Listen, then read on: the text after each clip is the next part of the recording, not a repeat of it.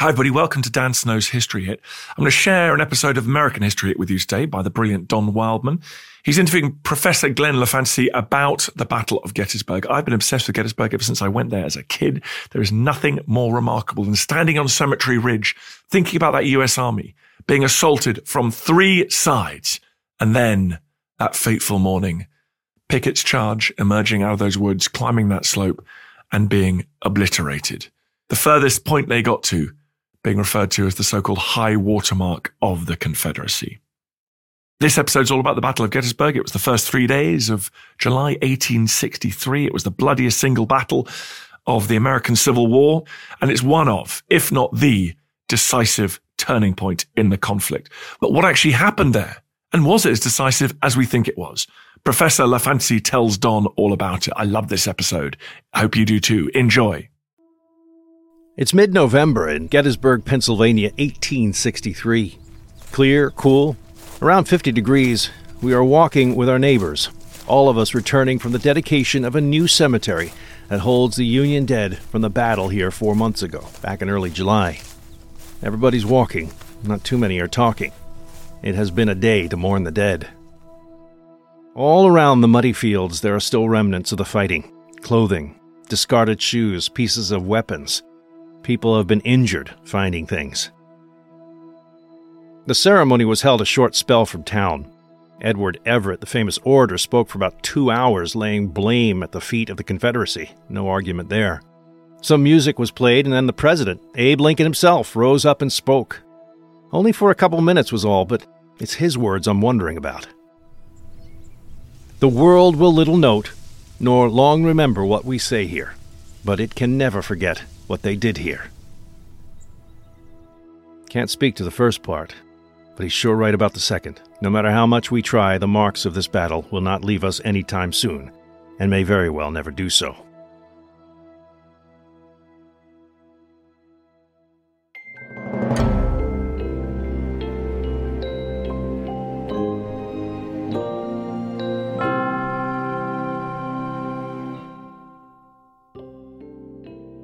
Hello, welcome to American History Hit. Nice to have you back. I'm Don Wildman.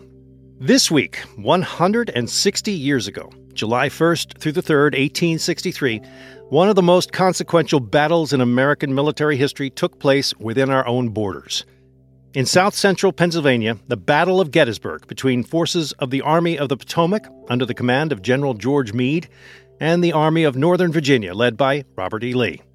The broad strokes of this clash are the familiar stuff of recorded history, legend almost. Northernmost incursion by Southern forces seeking to bring the conflict to the north. A pivotal battle, the tipping point, an argument can be made. But it was also undeniably the nadir of the Civil War, still the deadliest battle for any American military endeavor in nearly 250 years of our history. Upwards of some 50,000 casualties, dead and wounded, counted between both armies, all in the space of 3 days. Hard to even conceive. This dramatic and dynamic battle continues to be studied and written about, and my guest today is one of those historians who's done a lot of both. Dr. Glenn LaFantasy has published books like Gettysburg Requiem and Twilight at Little Round Top, and is a professor of Civil War history at Western Kentucky University. Glenn, welcome to American History Hit. Nice to have you. Thanks, Don. Nice to be here. Gettysburg is unusual history in so many regards, but I'm particularly taken by the lack of planning behind this epic event. This is a battle that seems to happen spontaneously almost. Why was Lee on this mission to the north in the first place? Well, he had conferred with the Confederate President Jefferson Davis, and they both decided that it would be worthwhile for Lee's Army of Northern Virginia to raid toward the north, take the war out of Virginia, and forage throughout Pennsylvania with the idea of first capturing Harrisburg, Pennsylvania, then swinging around and possibly even capturing Washington, D.C. Wow. The war had happened in the South to this moment, of course, and that takes a big toll on the people. And so I'm sure they were looking for a chance to, as you say, forage, but spend some time up north, not only to send the message to the north, but also to treat their soldiers to new farms and so forth to raid. Yeah, absolutely. And that was very much part of the intent of the invasion of Pennsylvania. What they found was, in fact, farms filled with bounty of food and clear spring water and no devastation from the war. Virginians had become demoralized by the fact that so much of their countryside, so many of their buildings had been damaged and harmed, that this move northward was like traveling into a paradise of sorts. And that's the way that the Confederate rank and file felt about it as well. These movements of armies, it's really a different time, of course, transportation-wise, but it's really a different way of fighting war. How many soldiers are we talking about? How big were these armies? Well, potentially at the time, the Army of the Potomac, which was the Union Army, the Northern Army of the East, was about 120,000 effective troops. That means boots on the ground who could do the fighting. Lee's Army of Northern Virginia, the Confederate forces, amounted to about 90,000. And so there was a difference there clearly in terms of numbers. And yet, in previous battles, Lee had often been outnumbered and yet emerged the victor. So numbers are only relative. They're relative to the generalship of those men who led those armies. It's the logistics that amaze me, moving a city like that from one place to the next and then equipping it for war. It's just this massive undertaking. Lee is on a roll at this particular moment, as a matter of fact. He's had multiple victories thus far in the war, but especially, most recently, Chancellorsville, just weeks earlier. Big demonstration of his tactical brilliance, as you mentioned. He is now facing a new commander in George Meade, who suffers from some of the same complications as his predecessors. Let's talk about the Northern leadership versus the Southern at this point. Sure. Well, Meade was a very competent general. He had been a division commander in the Army of the Potomac since its inception and had risen to the rank of Major General in that army. He was very deliberate, meaning that he relied on solid planning and was expert at deploying his forces against the enemy. So he was actually one of the stars of the Army of the Potomac, the very reason why he was chosen by Lincoln, Secretary Edwin M. Stanton, who was Secretary of War, why he was chosen to lead the Army of the Potomac. However, he was appointed to that position only 3 days before the Battle of Gettysburg. And under those circumstances, Meade did an incredible job of moving, as you say, his city of men in following and trying to locate Robert E. Lee and what the Confederates were up to. It was a great challenge, but Meade met it with a certain amount of trepidation as a new commander, but also with resolution that he knew how to fight battles. And if this battle was going to occur in Pennsylvania, Meade's native state, then he was reckoning that he would win this one. How much was it a chosen moment versus coincidence that this was July 4th coming up?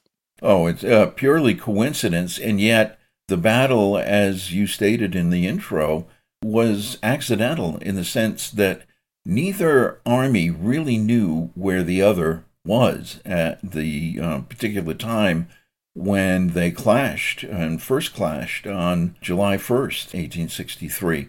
And historians are fond of saying that Lee approached the battle from the north and Meade approached the battle from the south. And that meant that the Army of the Potomac was trying feverishly to find out where Lee and his army was. They really weren't quite sure. But on the morning of July 1st, both sides found out where each other was. It speaks to the scale of this war that Lee was logistically moving his troops in the Shenandoah Valley. He was using the Appalachian Mountains to cloak himself. And then Meade is out there with the general instruction of stay between Lee and Washington, D.C. and that's how they're moving, right? And that's exactly right. And the mountains provide the perfect screen for Lee to make his movements without being detected. This is an age before ready communication, although telegraphs existed, and certainly Meade could take advantage of telegraphs back and forth to Washington letting the political authorities know where he was and what he was doing. Cavalry was used for reconnaissance purposes, and this is a moment in the life of the Army of the Potomac's cavalry that they had come into their own just less than a month earlier at a battle called Brandy Station in Northern Virginia, and they had proved quite effective in that battle. And then increasingly, that cavalry was more and more proficient at reconnaissance.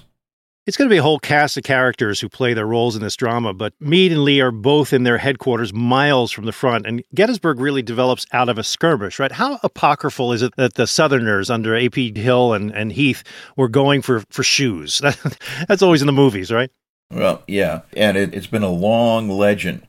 The fact is that William Heath, in charge of a Confederate division, did say in his after-battle report that he went to Gettysburg looking for shoes because a shoe factory was there.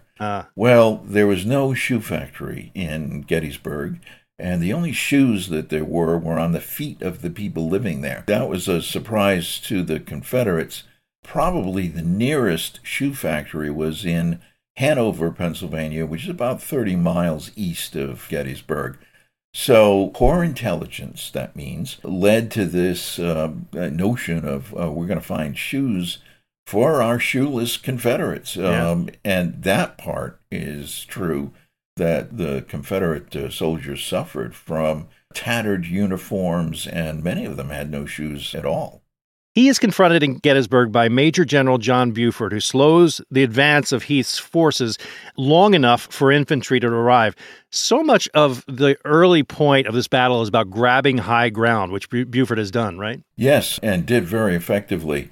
Buford, with the help of the 1993 movie Gettysburg, has emerged a great hero of the battle. Well, Sam Elliott plays him. How can he not? Exactly. And we go around the house repeating Sam Elliott's line, "Keep a clear eye." He's slightly overacting in that role, I must say.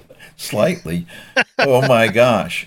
And there's a fondness that's developed for Sam Elliott playing Buford and overacting at the same time. And he has this soliloquy. He punches his chest and all the dust goes flying out.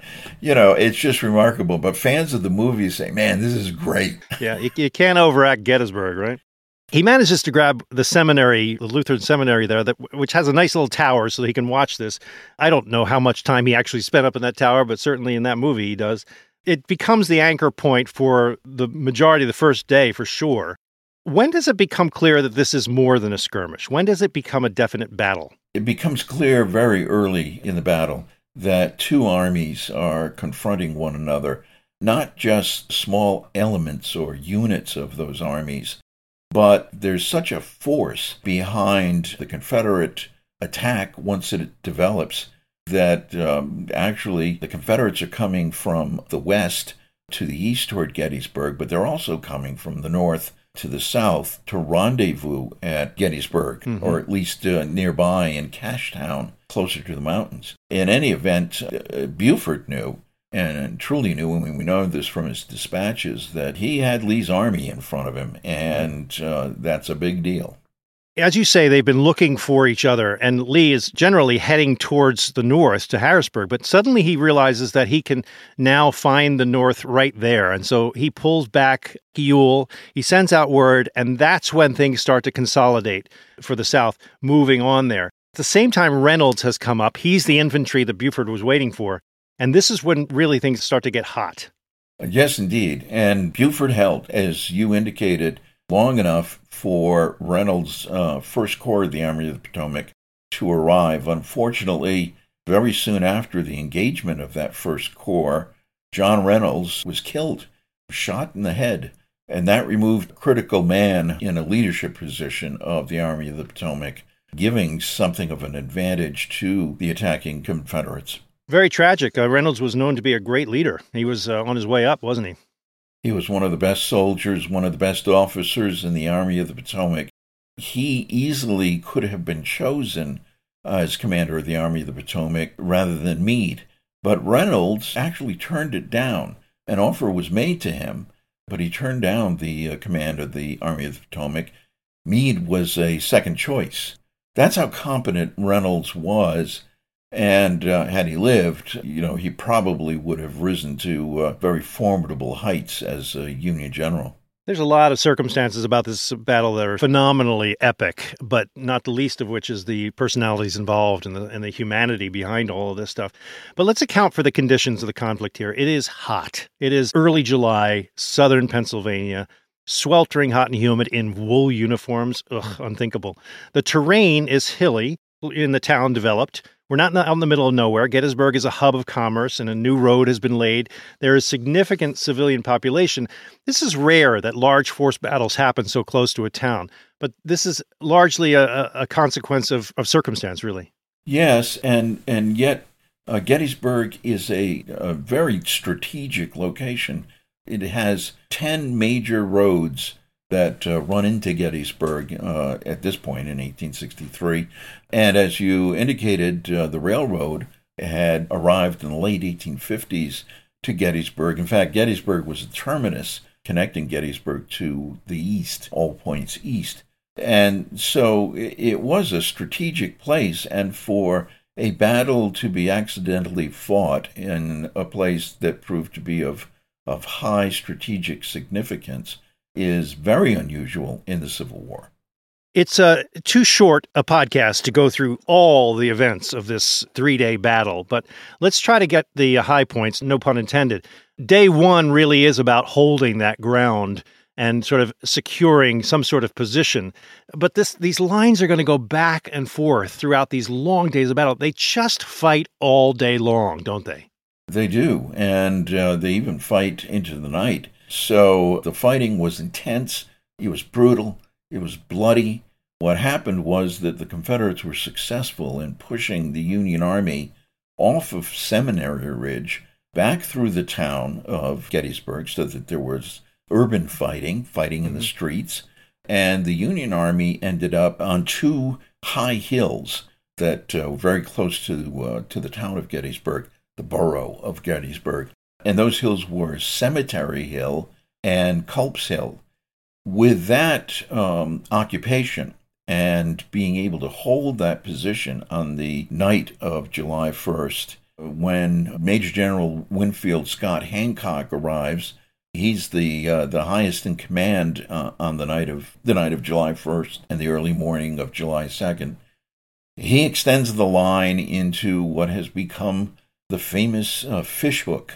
Right. Of the barb being the Two Hills Cemetery and Culp's Hill, and the shank of the hook running down toward the base of another prominent hill, Little Round Top. This was intentional, or did it just sort of evolve that they created this formation? It evolved, but there is an intention behind it, especially for West Pointers.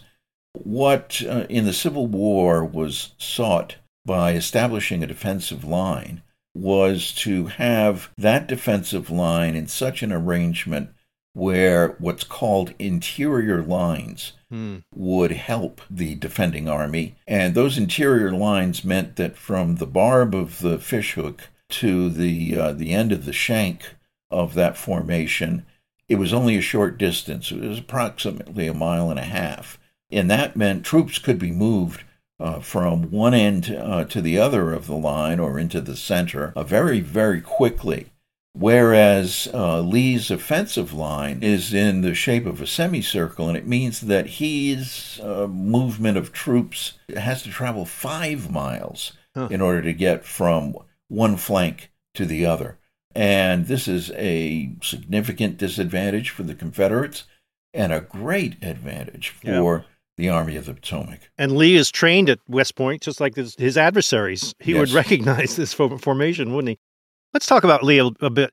After the first day, he's kind of got them where he wants them. There is another factor involved in Lee's logistics, if you will.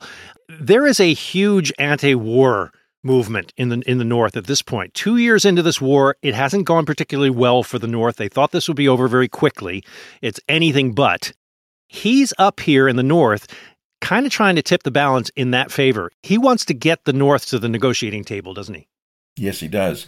And it's a really remarkable piece of psychological warfare that we might not attribute to 150 plus years ago, that there could be such sophistication that Lee and Jefferson Davis were really seeking this psychological effect to make the Union public, the people of the North, war weary. Mm-hmm. And especially since, well, now they're even invading our Union states, like Pennsylvania. This, they hoped, would demoralize the North and put incredible political pressure on Lincoln, and for Lincoln to acknowledge that it was time to sit down at a negotiating table and talk about peace. That's what the Confederates were really after. But it wouldn't have convinced Joshua Chamberlain, played by Jeff Daniels. I have seen this movie approximately 150 times. No, I'm exaggerating. But nevertheless, many, many times. And every time Jeff Daniels yells out bayonets, there's a chill that runs down my spine. And I have a Civil War bayonet as part of my meager Civil War artifact collection. I'm always tempted to run and get it. There you go. By day 2, a very bloody day of fighting, the Union is at Cemetery Hill, and it's not looking good for them. They've got to sort of break out of this, don't they? Meanwhile, on comes Longstreet, A.P. Hill. All these different forces are consolidating in this one point. Yes, and consolidation of forces in the Civil War is a very important goal for commanders of those armies, is to concentrate their forces as much as possible. Meade is a little concerned that despite his advantage of interior lines, his line is actually stretched very far. Lee, far more concerned about how far his lines are stretched. But it's concentration of force that makes all the difference. And one of the elements that throws a curveball, as we would say today, into everything is that while Meade has this protection of interior lines, one of his corps commanders, Daniel Sickles, Major General in charge of the Third Corps, moves his men forward without any orders, without any explanation whatsoever, before the Confederates launch their attack. And in doing so, he creates the situation that makes it far easier for the Confederates to attack the Union line, because now the Union line is in shambles. Mm-hmm. And Sickles has done this without orders from General Meade, and General Meade is livid, rides out to Sickles and says, what are you doing? You can't possibly have thought this was a good move. And at that point, the Confederate attack happens. So any comment that Meade could make at this point was too late, and the battle rolled forward from all of this. It's one of the most amazing things about the Gettysburg battle, which makes visiting the battlefield so important and so interesting, because there are so many different episodes happening, so many smaller combat struggles that are happening in all kinds of terrain. You've got the woods over there, the railroad cut over here. Everyone's trying to outflank each other. It's a really fascinating game of risk, I guess. Like, how are you going to move around your troops to win the moment, let alone the battle? The terrain is good, as they say in the movie Lovely Ground, which for the Union, it definitely was.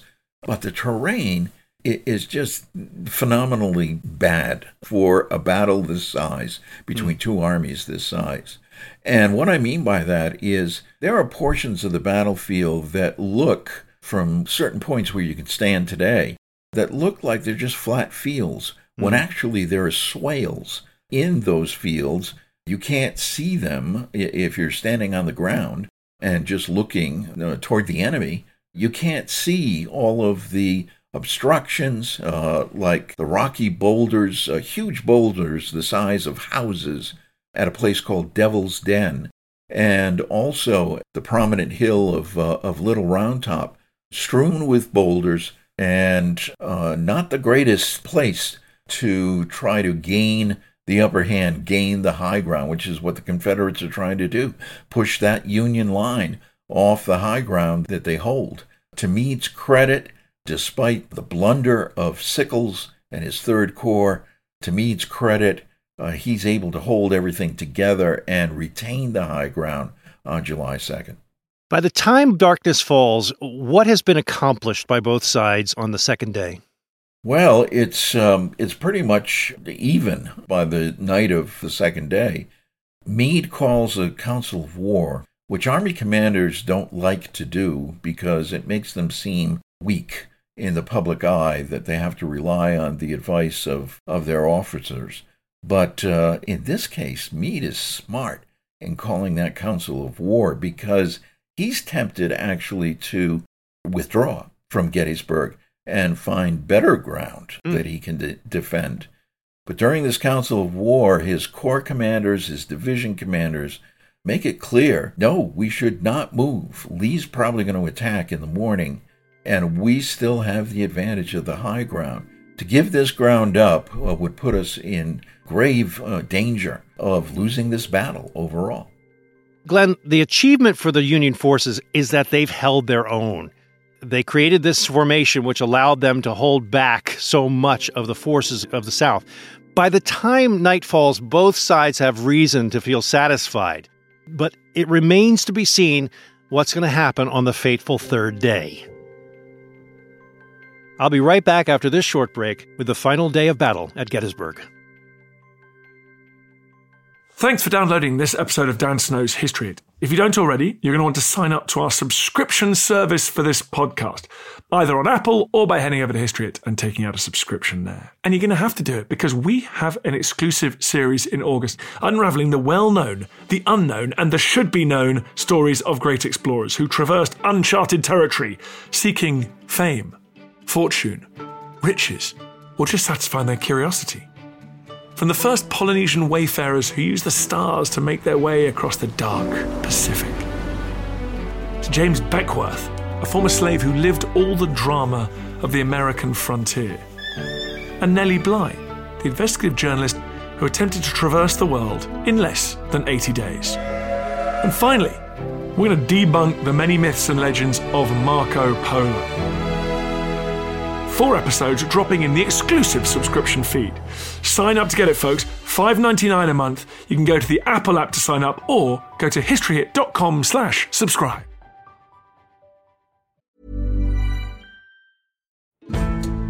Join us this month on Gone Medieval from History Hit. I'm Matt Lewis. And I'm Eleanor Yanaga. This April, dive into our special miniseries. With the help of leading experts, we're tracing the foundations of England by exploring the country's most powerful Anglo-Saxon kingdoms. We'll be looking at Northumbria, Mercia, and Wessex, as well as the rulers and their councils who helped shape a nation. Make sure to get every episode by listening and following Gone Medieval from History Hit, wherever you get your podcasts.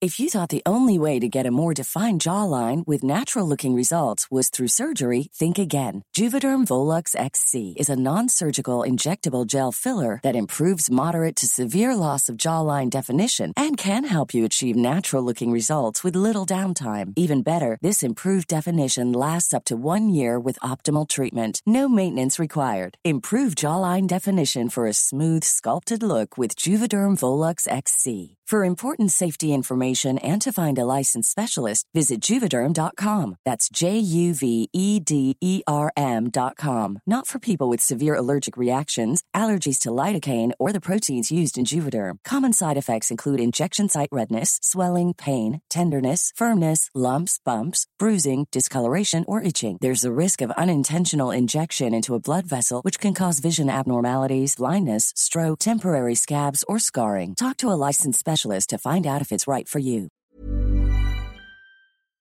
Looking for the perfect gift to celebrate the moms in your life?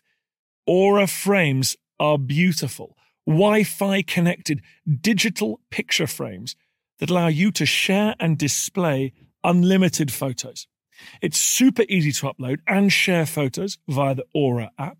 And if you're giving an Aura as a gift, you can even personalize the frame with preloaded photos and memories. And also remember, when you're using messaging apps, they shrink the photos. You cannot print those out. You cannot blow them up. This is high quality imagery going to one of the most important people in your life.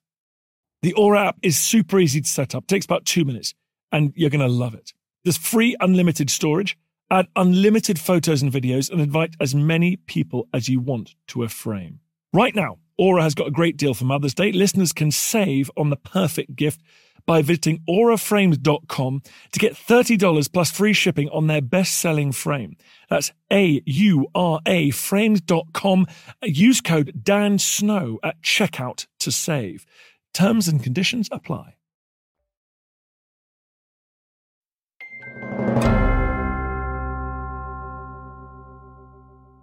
Glenn, this is a 3-day battle. Day 3 is when it all gets decided. At sunrise on day 3, where are both sides at? Well, both sides are actually holding pretty much the same configuration of their lines facing one another.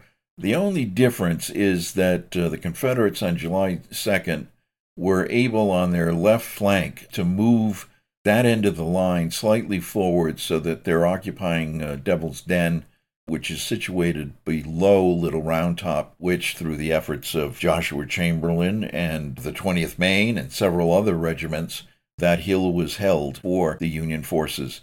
So the situation, though, is pretty much the same, and the stretch of the lines facing one another was pretty much the same. What really would become a determining factor is what Lee would decide to do, as opposed to Meade. Having followed the advice of his council of war, Meade is holding his lines. And that's the situation on the early morning of July 3rd. But Lee is confident that he can take the day at this point. How's he going to do that? Well, he's going to do that because his reconnaissance, which is slightly faulty, has told him that the Union center of the line along Cemetery Ridge is actually very weak and consists of only 5,000 soldiers. And his idea is to create a frontal attack on the Union center, overwhelm them with Confederate troops amounting to roughly 12,000 men, and break the Union line in the center. He is very confident. He's overconfident, in fact. What happens? Well, what happens is that under the general direction of Lieutenant General James Longstreet, Pickett's division of Longstreet's corps is assigned the major part of the battle that will take place, the advance that will take place, and 2 other divisions from Hill's Corps, 2nd Corps, are added to Longstreet's forces to make an attack on the Union center. There are doubts among many of the Confederate officers that this attack is going to be successful. First of all, the West Pointers, as we have mentioned, know about interior lines. Longstreet's particularly worried about those interior lines where, even though it seems very weak in the center of the Union line, Meade can move troops from any location. And in fact, Meade has in his back pocket, so to speak, the entire 6th Corps is standing in reserve, an entire Army Corps that exists of over 20,000 men is resting behind in the shadow of the hills of Big Round Top and Little Round Top. Wow. And the Confederates don't know this. They don't have the reconnaissance to know that an entire corps has a potential of helping Meade to reinforce the center of the Union lines. How long after this does Pickett's charge take place? Well, what happens first is the Confederate artillery, hoping, in fact, to break the lines even before an infantry attack, assemble all of their cannon, all of their artillery, and focus it on the center of the Union line at a particular place where there's still a grove of trees, a copse of trees as it's called, in the immediate center of the Army of the Potomac. And all of the artillery is aimed there to drive away even the small force that Lee thinks is defending that line, and that's a prelude to an infantry attack. Now, that bombardment that becomes an artillery duel between Confederates and Union artillery lasts for approximately 2 hours. It might have only been an hour in duration, but guns were firing at least for a couple of hours. Longstreet knows that, looking through his binoculars, that no Union troops have fled Cemetery Ridge or that area near the copse of trees, and he's very concerned about that. Well, he was right in being concerned. What he didn't know, and what none of the Confederates knew, was that their artillery was firing too high. The artillery shells were landing behind the Union line, generally in plowed fields, or Meade's headquarters happened to get hit, but with no damage to personnel. Meade wasn't there at the time. Nevertheless, the Confederate artillery fired too high.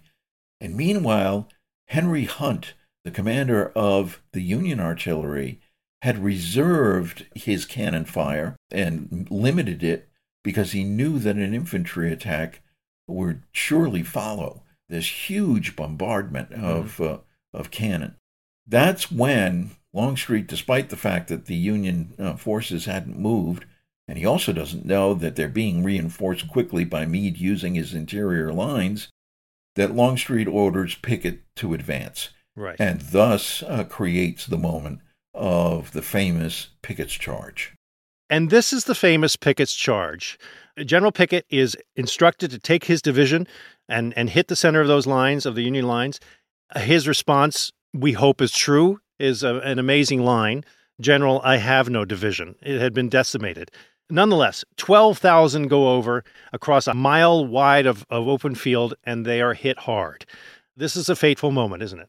It is a fateful moment, and people who visit Gettysburg today can stand either at the Virginia Memorial on Seminary Ridge or the copse of trees on Cemetery Ridge and wonder to themselves, and this is the modern perspective, how could Lee have ordered such a frontal assault, knowing that his men would be simply cut down? Well, what modern folks don't understand is that Lee was following the old rule, the old military rule of concentrating his forces against a line he thought was weaker in numbers.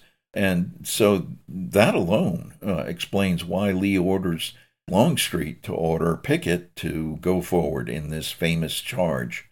And as Pickett's division and as the other two divisions from Hill's Corps advance across this open field, they are indeed cut down, not only by Union artillery firing canister, which is like a long tin can filled with golf ball size metal cylinders. It's just cutting down the Confederate forces as they advance. But also artillery up on Little Round Top is able to create what's called enfilade fire. They're hitting the ends of Pickett's line as they pass across the range of the Union artillery on Little Round Top. I mean, this is pure hell. This is a crossfire that is something to be avoided, not only in the Civil War, but in any battle that takes place. Sure. You don't want this kind of fire happening to your troops when there's no protection. It's just an open field. Only one Confederate brigade, only for a moment, reaches the top of the ridge. It's afterwards referred to as the high water mark of the Confederacy. Of 12,000 who go across, over half do not return.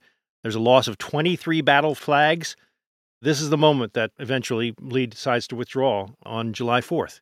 Strangely, that day, that national holiday for America, it's an amazingly epic, poetic justice in a way, isn't it? Yeah, and to Americans, particularly Northerners at the time, this all seems as though God had created these circumstances. And it was even more inflated in the minds of Northerners that the deity must have been behind all of this, because on July 4th, in the Western theater of the war, Ulysses S. Grant accepts the surrender of an entire Confederate army at Vicksburg.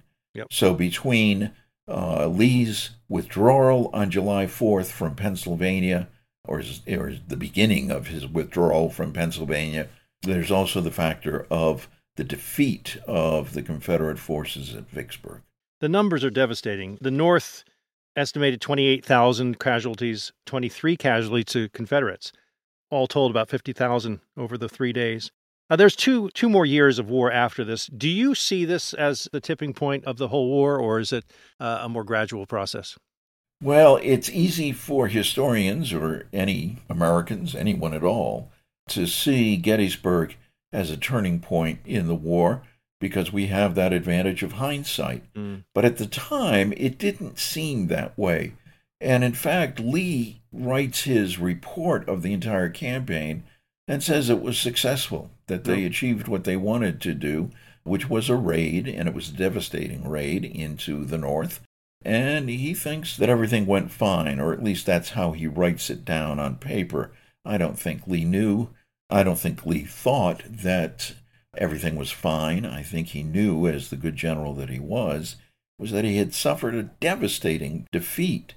Those Confederates who fell at Gettysburg could not be replaced. There was no one else to join the Confederate forces. They'd already instituted a draft of men in the South. The North had as well. But the North had the advantage of calling on more soldiers of age, young men, in other words, who could fight.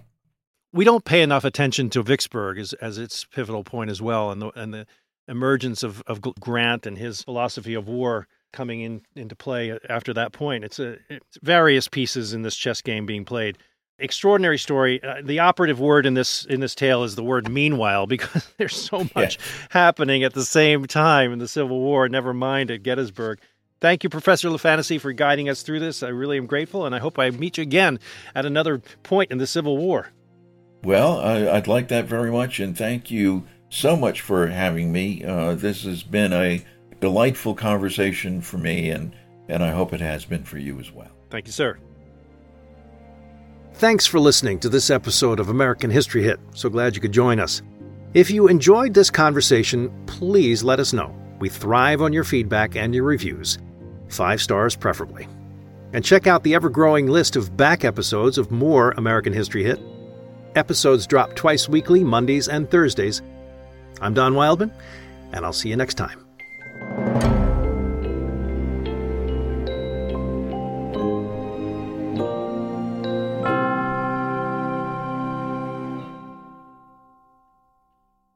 This podcast includes music from Epidemic Sound. Thank you for listening to this episode of Dan Snow's History Hit. Please follow this show wherever you get your podcasts. It really helps us, and you'll be doing us a big favour. Don't forget, you can also listen to all of these podcasts ad-free and watch hundreds of TV documentaries when you subscribe at historyhit.com/subscribe. As a special gift, you can also get your first 3 months for just £1 a month when you use code DANSNOW at checkout.